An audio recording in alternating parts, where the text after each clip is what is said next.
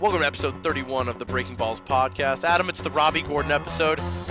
It was a good run, but the Titans are officially dead and buried. Long live the king. Plus, I paid over $200 to watch a white man named Grady Dick 20-ball the Missouri Tigers in the border war. It was a fantastic weekend for me. Well, Bob, I'm glad you had a fantastic weekend because other than a pretty good NFL slate, I got my car stolen, so not great for me. We'll break it all down.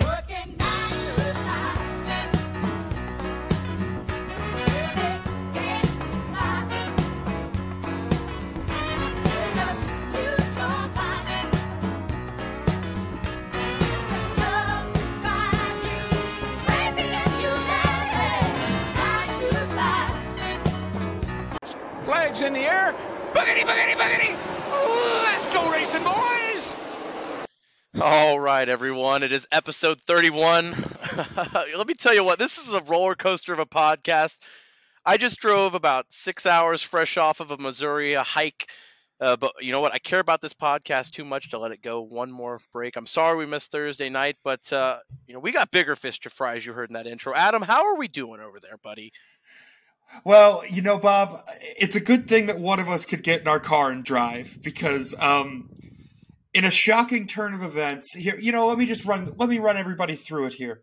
This morning, I take my fiance to the airport, I was driving her car, park her car next to my car in the underground parking structure underneath the building where I live that has security and 3 gates, which will come into handy here in just a minute.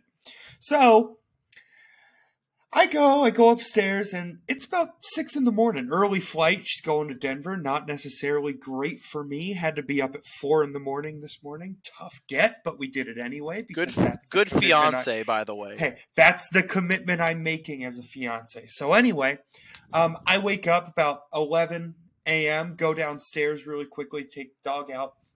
And as I take the dog out, I look over to see where my car usually is, and much to my chagrin, there was no vehicle there. Anna's car was there. My car was just straight up gone.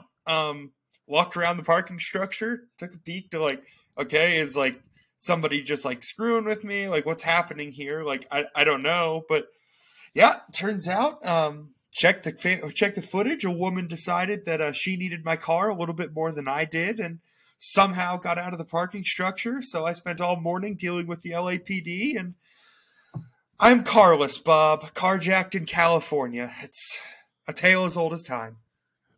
You usually play I Love LA by Randy Newman when it's a Dodger game, but it might be fitting in this moment, Adam. I'll be honest. I looked down somewhere in southern Illinois and read a text message. It was a long paragraph, but I skimmed it and just read, car got stolen. Really all I needed to hear right there. I mean, that's hook, line, and sinker. That's a great lead. You can't bury that. But that's so LA it hurts, man. Good God. And the best part is as I go, so then I had a debit card in the car, of course, because why wouldn't I?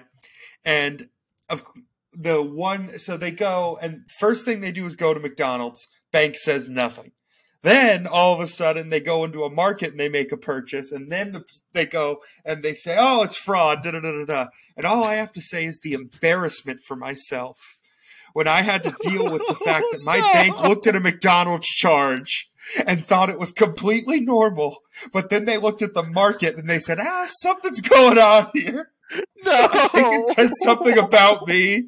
And it is not a very positive thing, to say the least.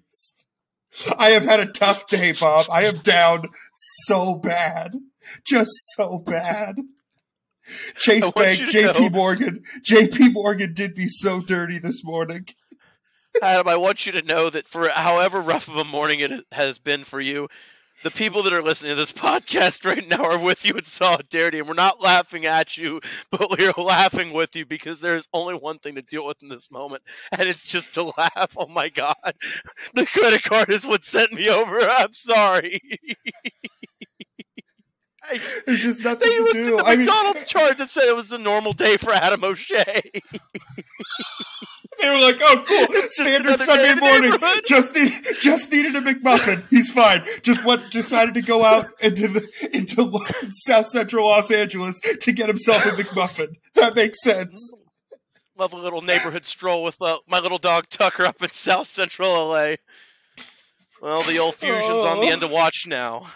Yeah, well, that car is gone. Gone. Gone. Adam, I guess while we're here, you don't have to give out the license plate because I don't want you to give out your personal information. But if you'd like to give out a PSA to our listeners, if you're in the greater Los Angeles area about what to look for, that would be great.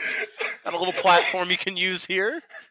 I pray that we have listeners in the South Central Los Angeles area who could somehow track down my car for me. It is a white Ford Fusion hybrid because I care, by the way. I care about the environment, damn it. And it was cares stolen about that from extra me. express lane. Yeah, well, that's showbiz, baby. What can I say? Well, but yeah, so got a car stolen. You could check that off the bucket list, I guess. Hopefully, it was kind of funny because I obviously you call your family and stuff like that. And I called my dad. I was like, hey dude, I was like, you're not gonna believe this. I was like, well, my car got stolen. Like, it's gone. And he goes, oh my gosh. He goes, no, because you live in the carjacking capital of the world. He goes, it makes sense. He goes, it happens to everybody once. I was like, oh. Well, you got yours out of the way, gracious. I guess. Yeah, no, my dad got a Jeep stolen back in the 80s. So I get, just keeping the family tradition alive of getting a car stolen in LA. But, Bob, let's switch gears here a little bit because you went back to college a little bit of homecoming for Bob, walking back into lovely Columbia, Missouri. So why don't you fill me in a little bit? Give me the story of your weekend. Oh, just casual weekend. It's been a couple years. So it was nice to be back on campus. Lovely Como, Broadway down there. The second Broadway home of mine was lit up in the Christmas lights downtown in Columbia. It was lovely. I will say, Adam, kind of hurt my heart. Some of the bars on Friday night were closing around 12, 1 o'clock. That was not my Columbia. My Columbia closes at 1:30, 2 o'clock. But, these kids can't hang these days, I guess. It's fine. I digress. But anyway, went up for the border war, if you're not familiar with it. A lot of hatred, a lot of rivalries with Missouri and Kansas. Goes back to the Civil War where Missouri might have been on the Confederate side. I don't know. I don't look at the information here, but they burned down the city of Lawrence, Kansas, because of politics. Regardless, this rivalry goes all the way back to the Civil War, Adam. There is hatred in that rivalry, and I've been to some big games, but when I walked into the arena on Saturday afternoon, 9-0 Mizzou, 8-1 Kansas, the defending national champs, there was something in the air. There was hatred in the air. I've never felt anything quite like it. I've been to some big games, like I said, but this was just different. There was a lot of passion. You played Mr. Brightside. If you're familiar with Missouri and Kansas, or if you're familiar with my social media, you've seen it before. There's a remix of it, I guess you could say, Adam. Is that right? A remix of Mr. Brightside? Yeah, they ad-lib the lyrics a little bit. Maybe an addition, per se. I won't ruin it.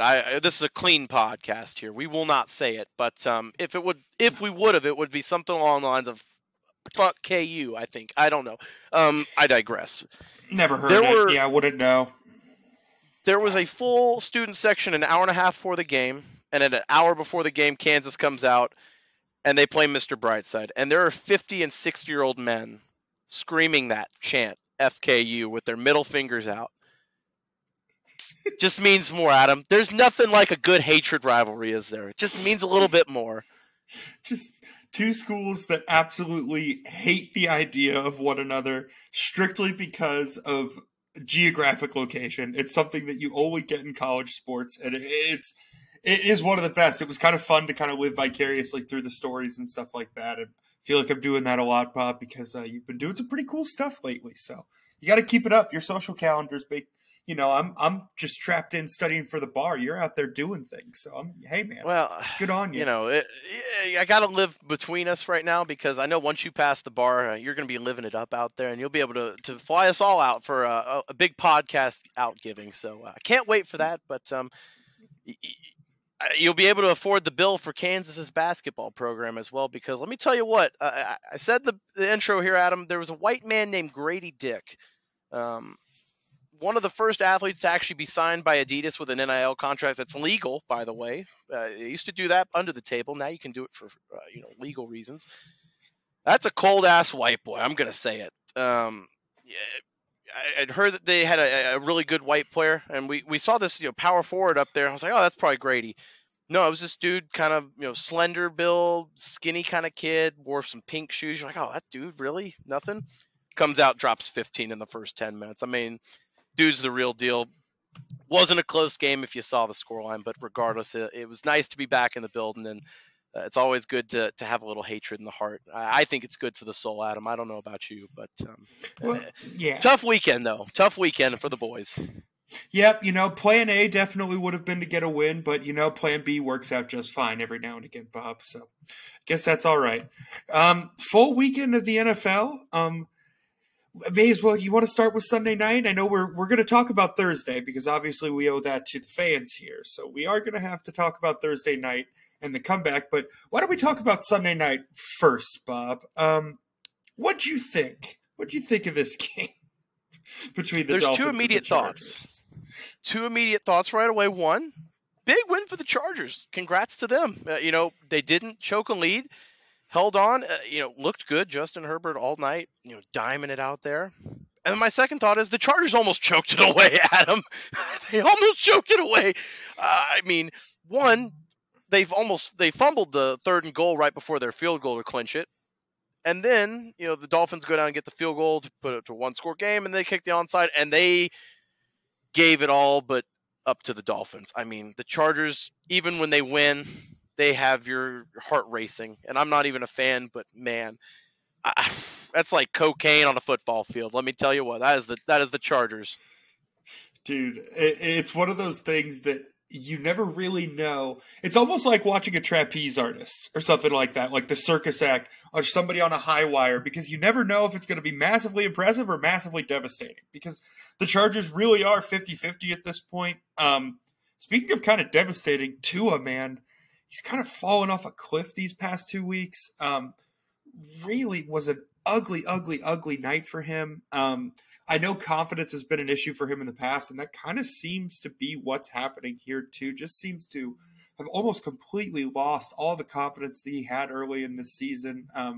Be interesting to see how the Dolphins will be able to turn it around. I know that they stayed in LA all week this week, so kind of a weird situation for them to be out on the West Coast and that type of thing, away from home. So hopefully headed home tonight and then up to Buffalo I believe they go on Thursday, right? I think that's right. And I'm sure Mike McDaniel is going to be sad to be leaving California for, football and other reasons. But, for the Dolphins, Tua started, I believe, 3 of 17, 3 of 14, one of those stat lines there. Big thing for me, Jalen Waddle was non-existent for this game. And, for Tua to be good, that short game with him and Tyreek Hill, with Jalen Waddle, Gesicki, that short game has to really open up the deep ball. And you haven't really seen that the last few weeks. Whatever the reason, that Tua-Waddle connection hasn't been there. Early on in the season when they were reeling off wins, they were hot with Tyreek. It was a two-headed monster. It hasn't been that way recently. Yeah, it kind of feels like the rest of the league may have caught up to it a little bit. Not necessarily sure what's being done with the coverage to kind of be able to slow down, but that crossing game that was so successful early in the year. So it'd be very interesting to see kind of how they tend to adjust moving forward. Other than that, anything else? I was going to say, anything else from this game, Bob, that you want to talk about? Anything that stood out? I hate to see our favorite boy Mike McDaniel go down. It feels like that they're just close, but the last few weeks you definitely have to be concerned about that team's future. That being said, that running game, they added Jeff Wilson, they've got Raheem Mostert, former Niners that have had success under McDaniel. That run game wasn't very good tonight, Adam. I think they barely got over to maybe 75, 80 yards. In this league, you got to be able to run the ball. And McDaniel's had success with that. But, adding Jeff Wilson, we thought would be another big piece to the machine. They cut Chase Edmonds, and he hasn't really done anything after his first week. Yeah, I just think, the Dolphins have so many weapons, and so much of what makes them dangerous is kind of the unpredictability. And when you take out the run game and you turn them into kind of a single or they kind of have a one-trick pony, per se, as the kids will call it. They just become predictable, and predictable is preventable. And I think defenses have just kind of caught up to them a little bit. So be interesting to see if they can kind of establish things moving forward and kind of right the ship a little bit, because, they're still in a pretty good spot for the playoffs. I believe they have the 6th seed after tonight.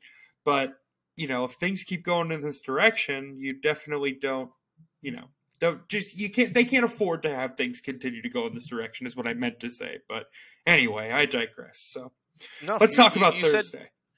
You said predictable is what's preventable, right? That was what you just said, I believe. Yep. I'm not a lawyer. You're training to be one, but if we want to talk predictable being preventable, Adam, let's just go all the way on the opposite side and look at Thursday night with the Raiders, who are already bipolar, and then you get the Rams, who throw Baker in there, basically doesn't know the playbook. I think did one walkthrough on Wednesday. And almighty God, how I don't know how he did it, but somehow the football gods found a way for Thursday night to do it. Adam, I love this sport. I love it. It's a great story.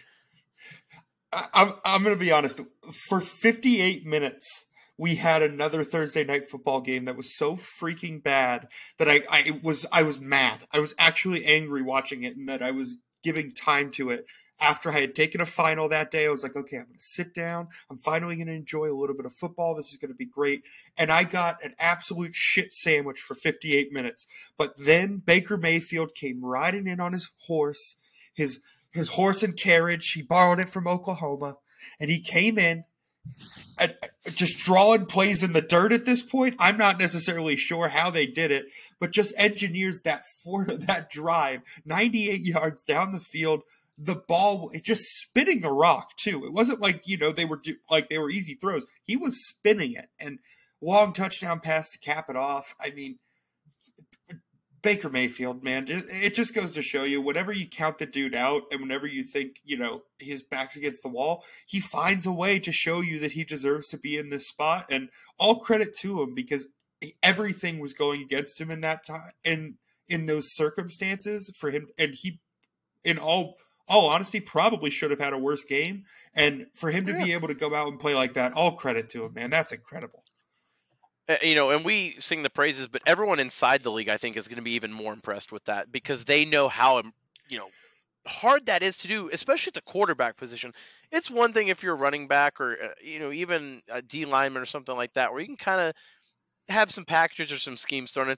Quarterback has to know everything. I mean, it runs through you. And for him to, in that crunch time, be able to run that 2-minute offense. I know that the Raiders ran single coverage. What the hell is McDaniels and them doing? I don't know. But regardless, Baker's still got to make those throws. And, coming off of, being a free agent, let's call it what it is. I mean, his career was basically looking like it was over. And he got into a perfect situation with the Rams. Stafford's going to be out the rest of the year. He's basically auditioning for the rest of the league under Sean McVay. Does it get any better for a situation? Leaving the Panthers in that shit show with that offense and not being able to score 17 points under Matt Rule and Steve Wilkes now. Going from that to LA and Sean McVay, the guru of offense in the NFL. I mean, doesn't get any better. It's like he's a number one overall pick again. It's like it's a second lease on life.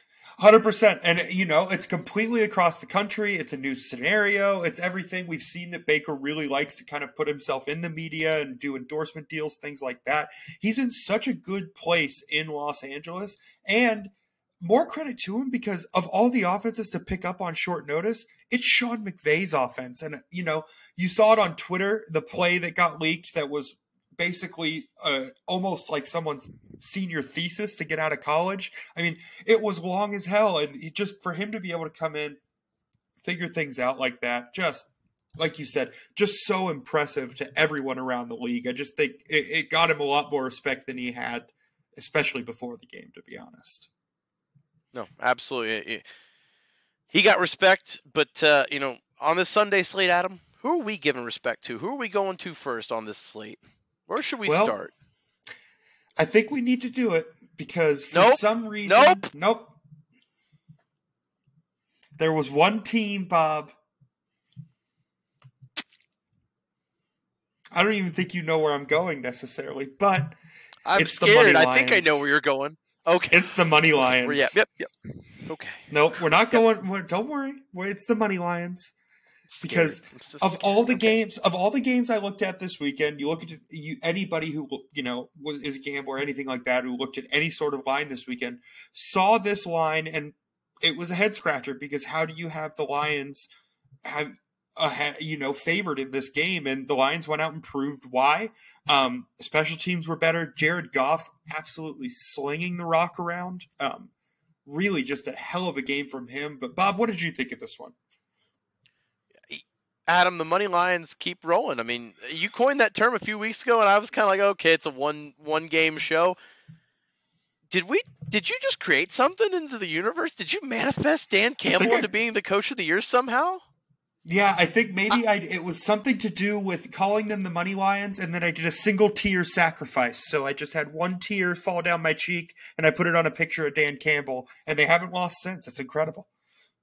Well, they haven't lost since, and they've been fun to watch. Obviously, that offense, even in the loss with the Bills, they hung with them. I mean, Jared Goff, like you said, 27 to 39, 330, 3 touchdowns, no picks. This is not the Rams Goff that we kind of slandered years ago.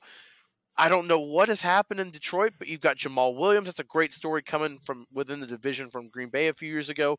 He stuck it out. Him and DeAndre Swift, that's a great 1-2 punch. And, St. Brown, Chark, Reynolds. I mean, this receiving core, on paper, not that threatening, but they're getting the most out of them. And, Adam, we look at the stats on the other side of the coin. You brought it up to me kind of when we were talking in pre-tape.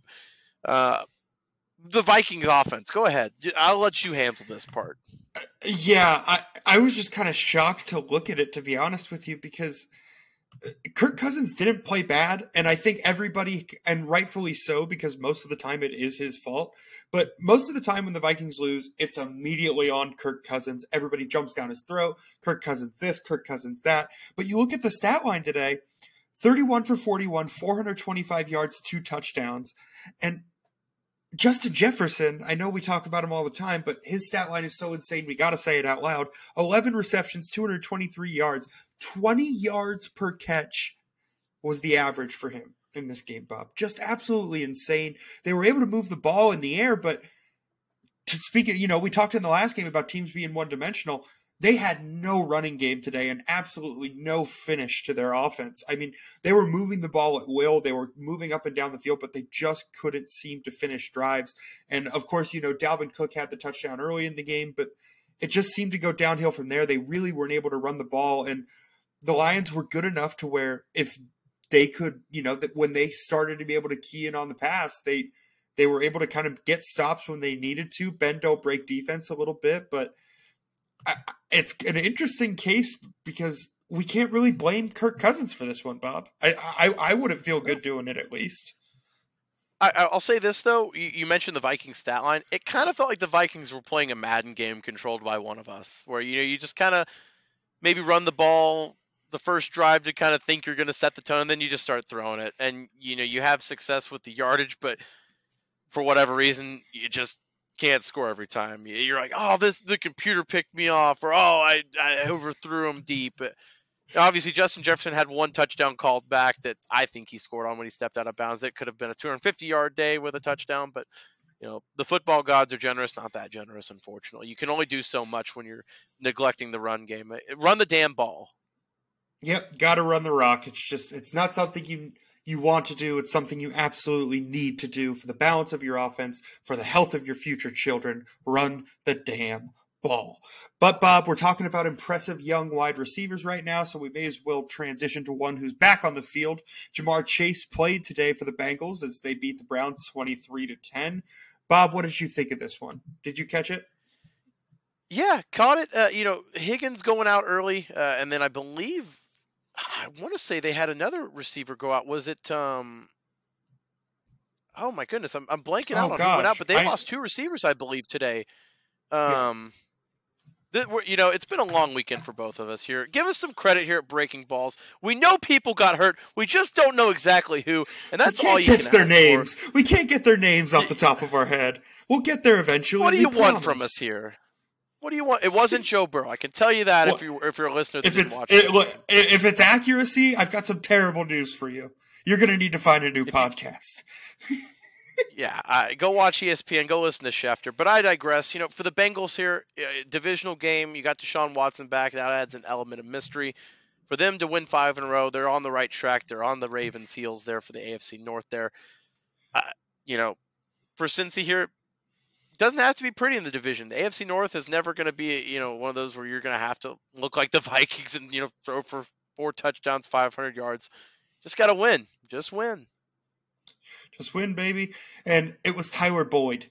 That's the name we were searching so desperately for. Thank you. It was Tyler Boyd. And I remember, it was in the middle of the soliloquy there. I took a peek and I was like, oh man, I feel dumb. I was like, I know exactly who it was. But and yeah, he's very good. It's not like we should be forgetting him. Nope, dislocated finger. One of those things that there was just so much going on today. I had my fucking car stolen. Are you really going to get mad at me for not remembering Tyler Boyd's name right now? I'm going to be honest with you at this point. It's a miracle I'm sorry that we forgot the third receiver from Cincinnati today. It's been a long weekend for Adam and I. We are sorry. We'll apologize in advance for what's going on here tonight. But you know what? We decided to show up for the people anyway. But speaking of not showing up, though, Bob, Deshaun Watson, obviously being out of football for 2 years, kind of tough to kind of get back in the swing of things. But I can't say I'm unhappy to watch it.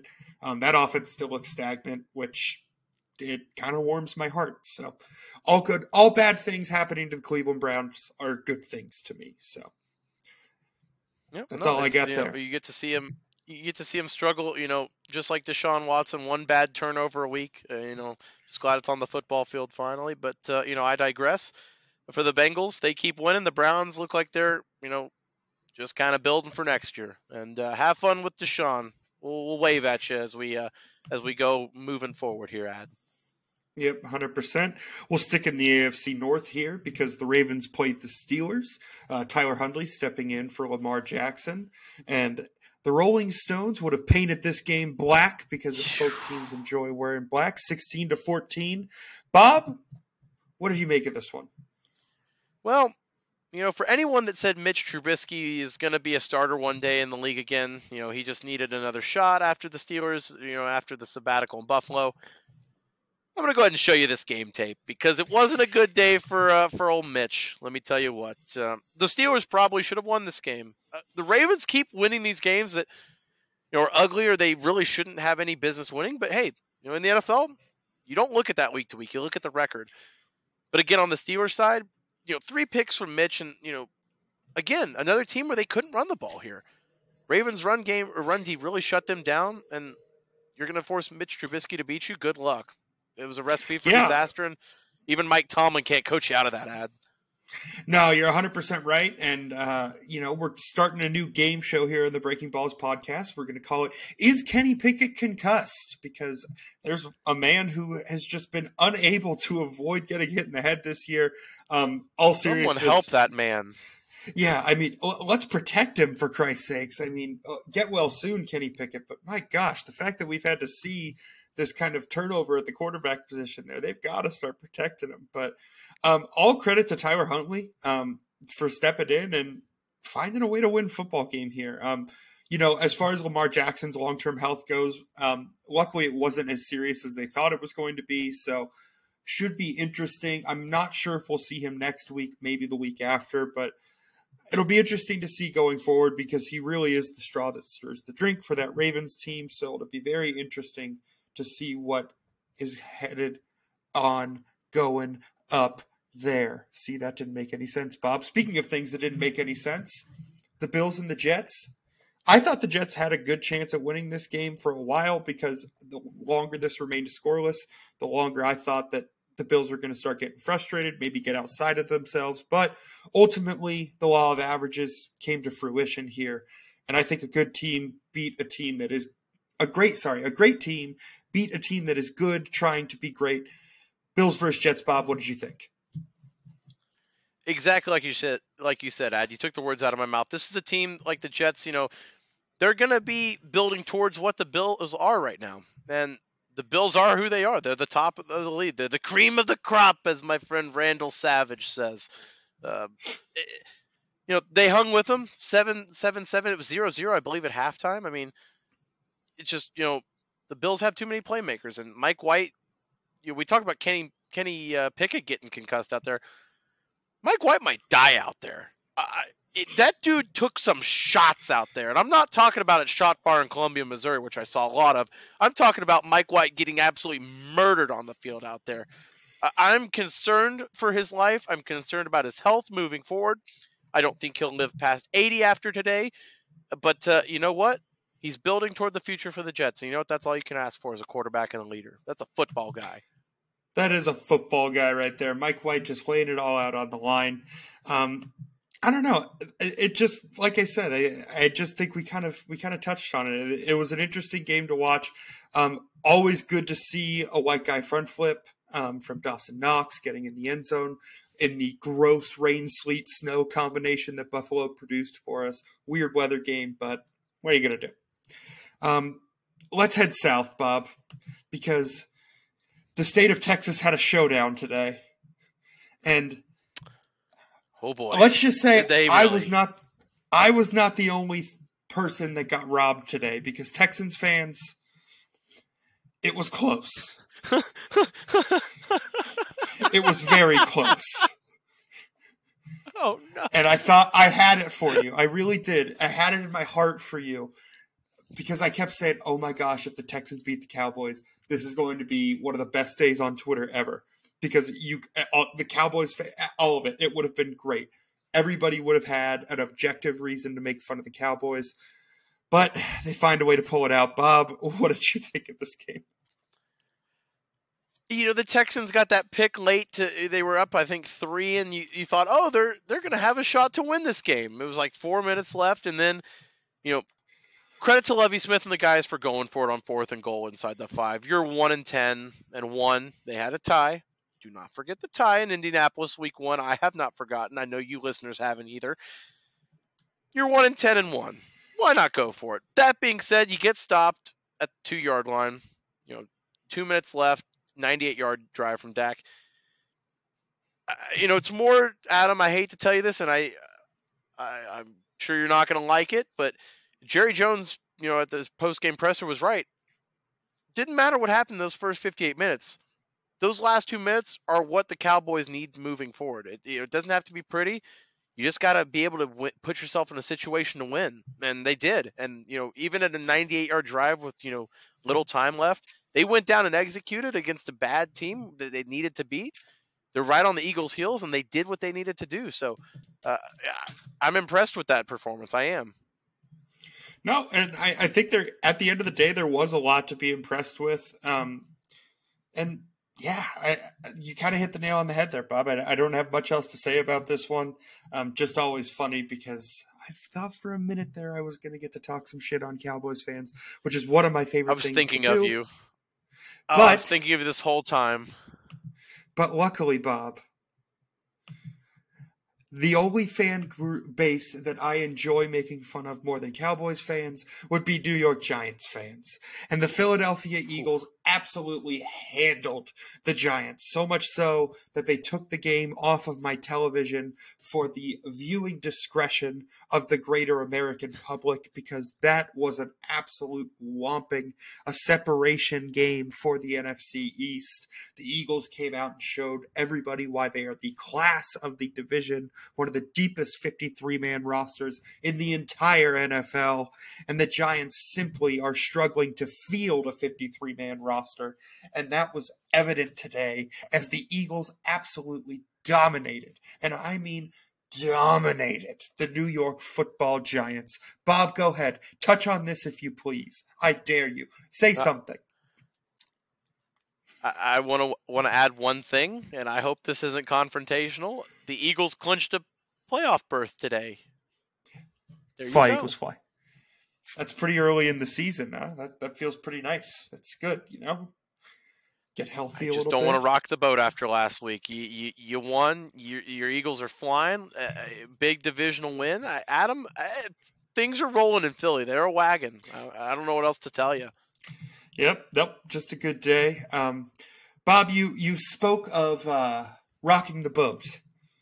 And there is no more raucous sea right now than the Cumberland River that flows through Nashville, Tennessee, because the tide is high. Yep. But my friend Bob is holding on, and we are going to see who the Giants or the Titans' new number 1 general manager is going to be, because Brian Robinson lost his job. Bob, You have the floor. Well, Ad, I'm very glad, first of all, that I was in the drive today. I didn't have to watch it because I think it's time for a moment. I don't know what to say here. You give up 150 yards to Evan Ingram. You look out of sorts on offense, especially in the second half. The Derrick Henry fumble, one hand on the ball. Adam, I don't know what to tell you, but I think that the reign is over. They may not even win the division at this rate. Who knows? I don't even know if I want them to win the division. This team is just really ruined my life. It has ruined my life, Adam. I am Bob Perry, and I'm a Titans fan. I'm a survivor. And one day I will be better for this moment. But today I mourn. Today I hurt. And we will overcome this with Traylon Burks, with Chigo Kwebenum. But it is not today. It is not today. One day when Ryan Tannehill is an offensive analyst at Texas A&M, coaching high school football or somewhere in Texas, and Arch Manning is a Titans quarterback, leading them to the Super Bowl in Las Vegas, Nevada, in the year of 2041. It will be a great day. But again, unfortunately, today is not that day.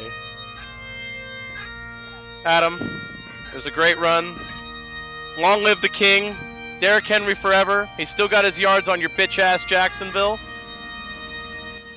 But, unfortunately, Ad, I think the window's over.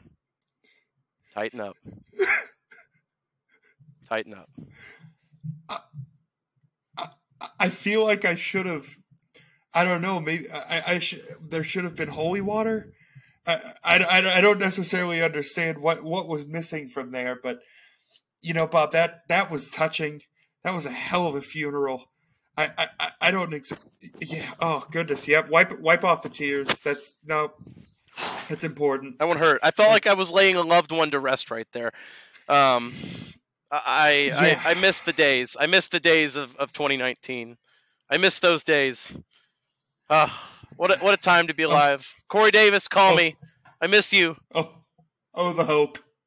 The hope. Delaney Walker, what are you doing? Please come back. Someone save us. Someone please. Adoree Jackson, where are you? I need you in my life. Oh, goodness. But again, one day it will be better, Adam. One day it will be worth it. But that day is not today. I have nothing else to add. Congratulations, Jacksonville. You kicked our ass. Yeah. You knew that things, I think it was the touchdown pass. I can't remember the name of the Jaguars receiver. It was in the corner of the end zone, the toe tap there, where it probably should have been a clear interception. Bob. Right through Roger McCreary's hands. Yeah. Yep. Just, it was not pretty. And I apologize, pal. I really have no words for you. But, we'll move on from one ugly loss to another ugly loss. That wasn't necessarily unexpected, but for some reason, it still feels shocking. It's the Chiefs and the Broncos. The Chiefs beat the Broncos 34-28. Russell Wilson knocked himself into next week with a concussion.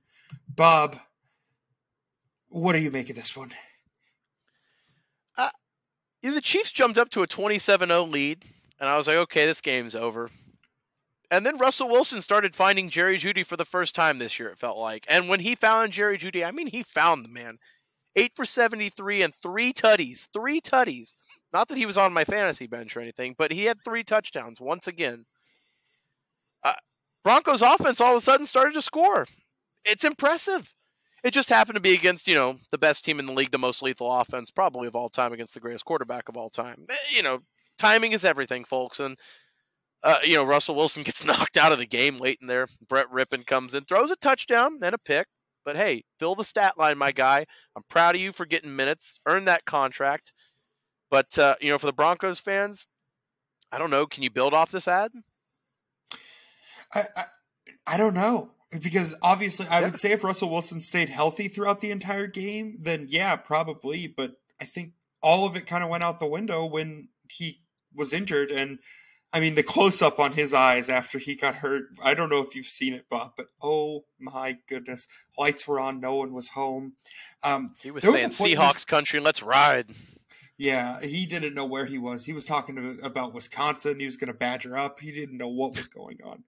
But there was a point in this game where Willie Gay, it was a third down play, and Russell Wilson just couldn't throw the ball over Willie Gay. And Willie Gay makes a super athletic play and just ends up making an interception. It's a pick six.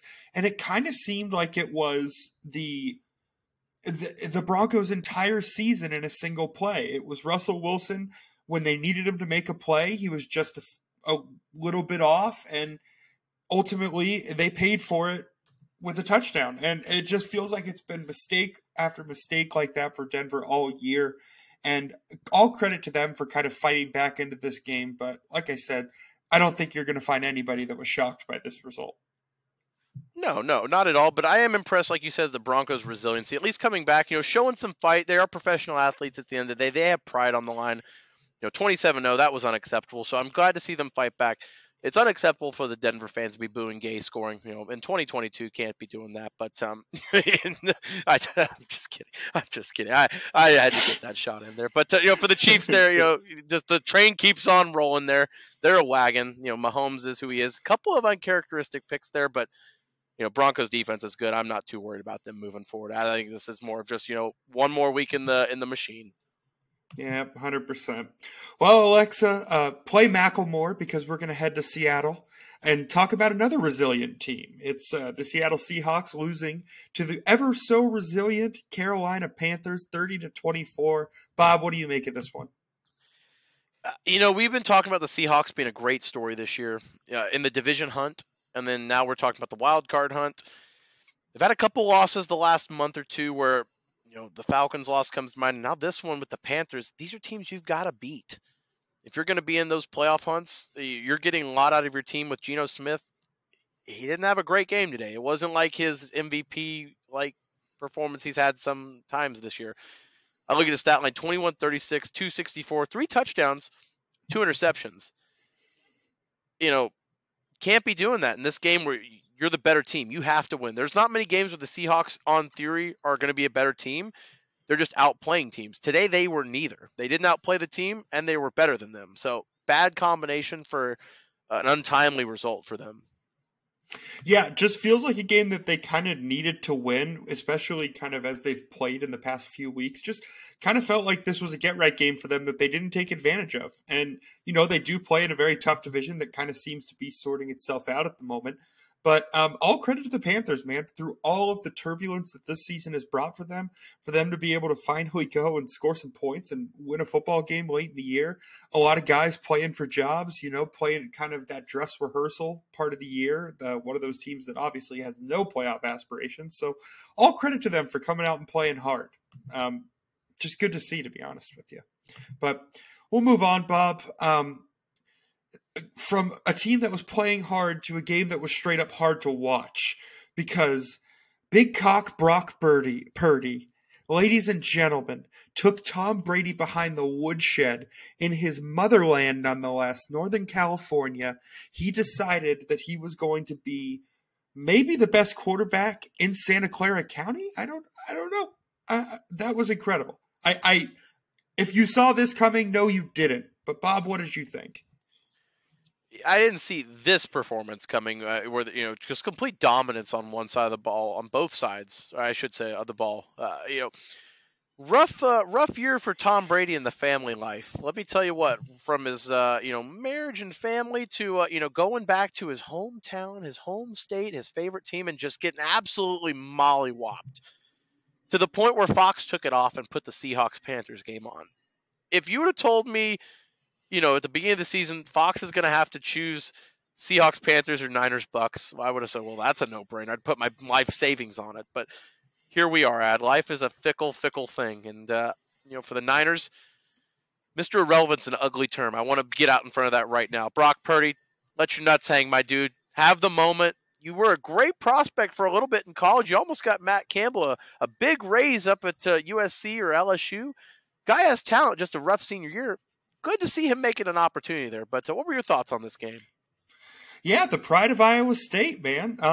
I honestly was just really impressed by Brock Purdy. I think all week we kind of heard that a lot of people who in the Niners media and in the Niners kind of in the Niners locker room are incredibly high on Brock Purdy. They've said nothing but good things. He's been taking full speed reps, like with their, with that defense that's best defense in the league, and he's been making plays and practice and stuff. So they said that they weren't really worried, but to watch him go out and absolutely dominate the game like that, I texted you during it, and it's kind of a weird analogy, but he feels like a perfect knee brace for this team. Feels like he's going to be able to come in, hold things together, add some support, kind of make it so that, this team that is incredibly injured right now. Obviously, you see Deebo Samuel going down with the ankle injury. They said that it's not as serious as they thought it was, so hopefully he'll be able to get back. But they've got so many weapons on that team, and Brock Purdy even said it. He goes, I know I'm not the focal point of this offense, and he understands his role, and he went out there and he executed it perfectly. I think if he goes out, and obviously he's not going to absolutely break the game open every week like he did today, but to be that impressive against one of the better defenses in the league, I mean, all credit to him, man, because it was just a performance that I never saw coming, but my gosh, he was spinning the rock today, Bob. He really was. Yeah. No, I will say a knee brace on the team might be a little too on the nose for the quarterback position with their, two starters going down. But hey, I digress. I don't want to get too technical. That would be an ankle. That would be an ankle brace, not a knee brace. It'd be an ankle brace. Well, fair. It's an air cast one way or another. But I digress. Like you said, good for him. He knows that he's not the focal point of the offense. He's not going to go in there and try and throw into triple coverage and be Josh Allen. He's not Josh Allen, but the weapons around him are going to make him succeed, and he knows that. If he gets the ball into Christian McCaffrey's hands, Deebo Samuel's hands, George Kittle's hands, they're going to make him look like he's Josh Allen instead of him trying to do that himself. That's the beauty of it. You're not asking him to do too much. This is kind of awesome because we're seeing the tiers of quarterbacks kind of like really kind of sort themselves out, because we've got our guys who have been elite this year. We've got our Josh Allen, Jalen Hurts, Patrick Mahomes, but then we've got the other guys, and it's Brock Purdy, and it's Mike White, and it's the Ryan Tannehills of the league. Sorry, Bob, I got to put him in there. Geno Smith is in there. Geno Smith is in the category. There's one more that I'm missing that I was thinking of, but I've been hitting the head Kirk so Cousins, many times. probably. Yeah, Kirk honestly may have played himself into a little bit of an elite category for me. Yeah, that may be a discussion that we have to fair. have, because he's been throwing the ball around, but it's kind of crazy to see this like second tier of quarterbacks that we're not expecting much of. Oh, Taylor Heineke was the other name, duh. But like the Taylor Heineke's and Mike White's, and now the Brock Purdy's, these guys who aren't necessarily highly touted, but are coming in and being incredibly effective. So all credit to them for taking advantage of the opportunities they've been given. And the thing you look at with those quarterbacks too, the coaching staffs that are around them, guys like Salah, like Ron Rivera, they're coaches that are, respected around the league. They're high level coaches. I think that says a lot about not only the players, but the coaching staff to be able to put those guys in success and knowing their limitations and what their strengths are. Taylor Heineke is a great example, because that guy is, he's playing to his max potential, but hey, he's doing it. That's all you got to ask for him. Yeah, no, at the end of the day, they're showing up. I mean, and it's incredible because there's guys that you would never necessarily expect that type of performance out of, but week after week, we see somebody come out of there and like a quarterback kind of come out and pull a rabbit out of a hat, and that's the NFL. But speaking of, no, we're not going to talk about that yet. We're not. I almost moved on to the Monday night game, Bob, but I don't really want to talk about it because it's Cardinals Patriots and bleh.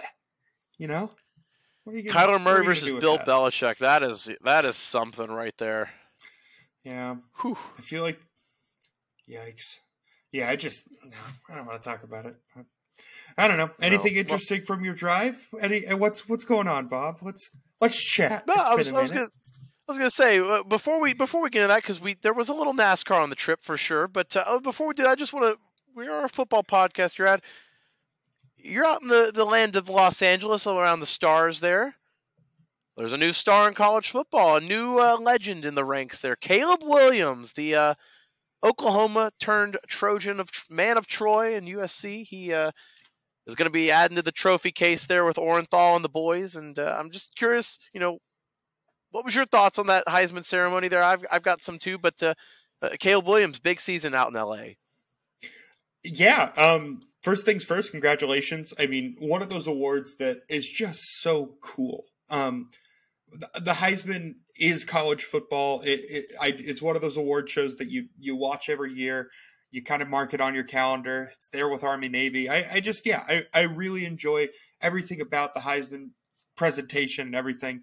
That being said, Caleb Williams deserved it. Had the best numbers. And kind of weird to have a Heisman winner on a team that's not playing in the playoffs, but obviously, they lose that game to Utah, and here we are. But all credit to Caleb Williams because he really did put on a show all year, and what a great job he did with this acceptance speech and everything. I was really thought he did a great job there. But all credit to him. I think it's a little weird to have a guy win the Heisman and not have his team in the playoff, but at the end of the day, his numbers were so good. What were you going to do? No, I agree with you. I did love his little dig at the guys sitting down, Bennett, Duggan, and Stroud. He looked at all of them and said, I've got the trophy up here. You guys are looking at me, but I'll be watching y'all in a couple weeks, and I'm kind of jealous of that. So, we even out there. It's just kind of, funny, like you said, the dynamic there, that the best player wasn't the one in the playoff, but, valuable to his team, great season. Like you said, though, I want to touch on this.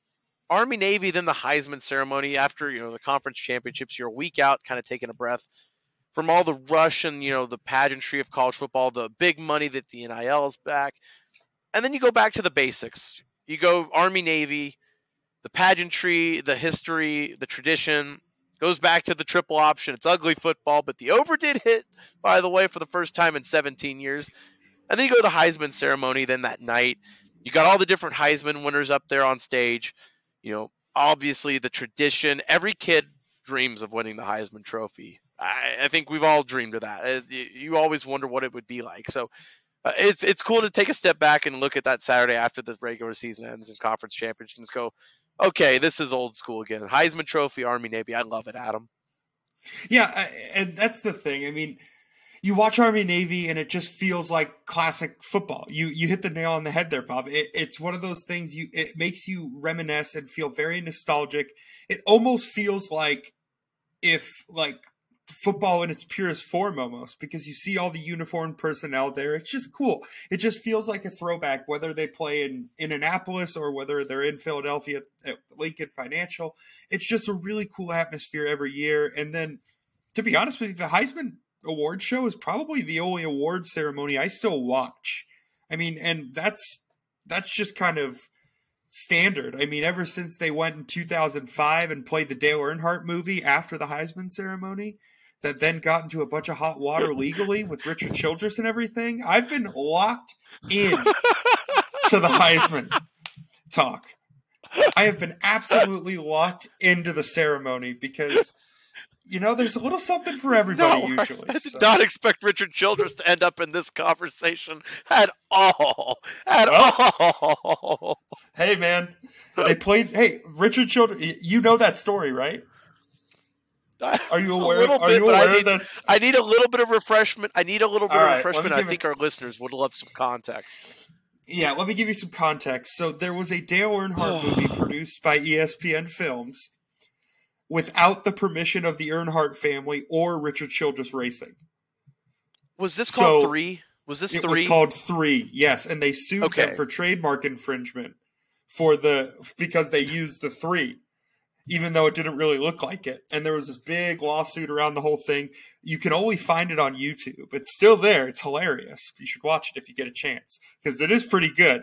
But it caused all sorts of legal rigmarole because Richard Childress was pissed. The Earnhardts were pissed. It was a mess. So you should go take a look at that movie. It's on YouTube. It's for free. And it doesn't help that the movie has a conspiracy that Ernie or Ken Schrader killed Dale Earnhardt. But I digress. It's just, that's another tangent for another day. Yeah, well, nothing there. We're not getting into that. We don't want a lawsuit by anyone here today. Not today. Nope. Oh no, not today. Not yet. No, We couldn't afford to defend but it yet. you did mention the drive back today, Adam. For me, I was going back from Missouri to Nashville. I will say I'm going through St. Louis there, and the very last exit, you're going through the bridge there. It splits to go from north to south to west everywhere. It goes 5 different ways there. And I made the wrong exit. I went to East St. Louis. I fucked up. But I didn't. But hold on, listeners. I did not. I redeemed myself. Because in true Breaking Balls fashion, even on a trip where there's no NASCAR involved, and God bless my co-passenger, Ben, who doesn't even like NASCAR, but had questions afterwards seeing the track. The very first exit in East St. Louis, where I U-turned, was Gateway Motor Speedway, NASCAR's newest venue for last year. Adam, it was cool seeing in person. You and I have raced it a lot on NASCAR Heat. It was nice to see it up close. Definitely a smaller track than it looks like on the game, though. I mean, tight track, the paperclip is very real. That turn 2, those stands are big for it being 30,000 seats. It was a big turn. Yeah, one of those things that I was very interested to hear that you got to see it in person. Just goes to show you, man, that we kind of build up some of these tracks or things like that, different sports arenas, all sorts of things. You kind of build them up in your head, and it kind of reminds you. Listening to you talk about it reminds me of the first time I went to Chicago and saw Wrigley Field, and it's literally just in the neighborhood, and it's kind of smaller than I ever thought it would be. But then it makes sense because it has to blend into the neighborhood. So it's just going. I always think it's kind of a trip when you travel and you see arenas or racetracks or things like that for the first time to kind of get your perspective and be like, wait a minute, it's actually that big? That's kind of crazy. And I love their marketing. It was ironic. They loopholed it. They said it's the only track that does NASCAR Cup Series, IndyCar, and Truck Series. It was like they're cherry picking that they do all 3 specifically and nobody else does. I love that. Hey, that's awesome. Whatever makes the branding work.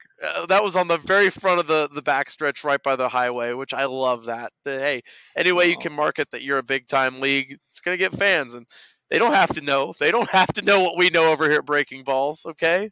They don't. No, there's definitely not a series missing in there at all, right? There's nothing. They're not missing anything. Nothing. Nothing. Xfinity. Nothing. No, we're good. No. Don't worry about it. Junior Motorsports is non-existent it's non-existent over there right now. Yeah, no. Why would they? They simply not in their GPS. So. What are you going to do? Who says that going to East St. Louis is a bad thing, Adam? I just want to say for the podcast listeners, sometimes don't judge a book by its cover. You might end up in the right space after all. And Gateway Motor Speedway was the right turn on the wrong exit. Well, the right turn on the wrong exit kind of sounds like the title of a memoir. That's beautiful. That's beautiful. This has been an emotional episode, Adam. We've been writing some poetry out here. Again, it's been a long weekend for the both of us here for different reasons, very, very different reasons. But let me tell you what, equally emotional. 100%. If you're listening to this podcast at this point and you would like to go on the Kelley Blue Book website and get the evaluation of a 2016 Ford Fusion Hybrid Titanium, that would be great. Go ahead and send it over. I would really appreciate that calculation. You may save me a little bit of time.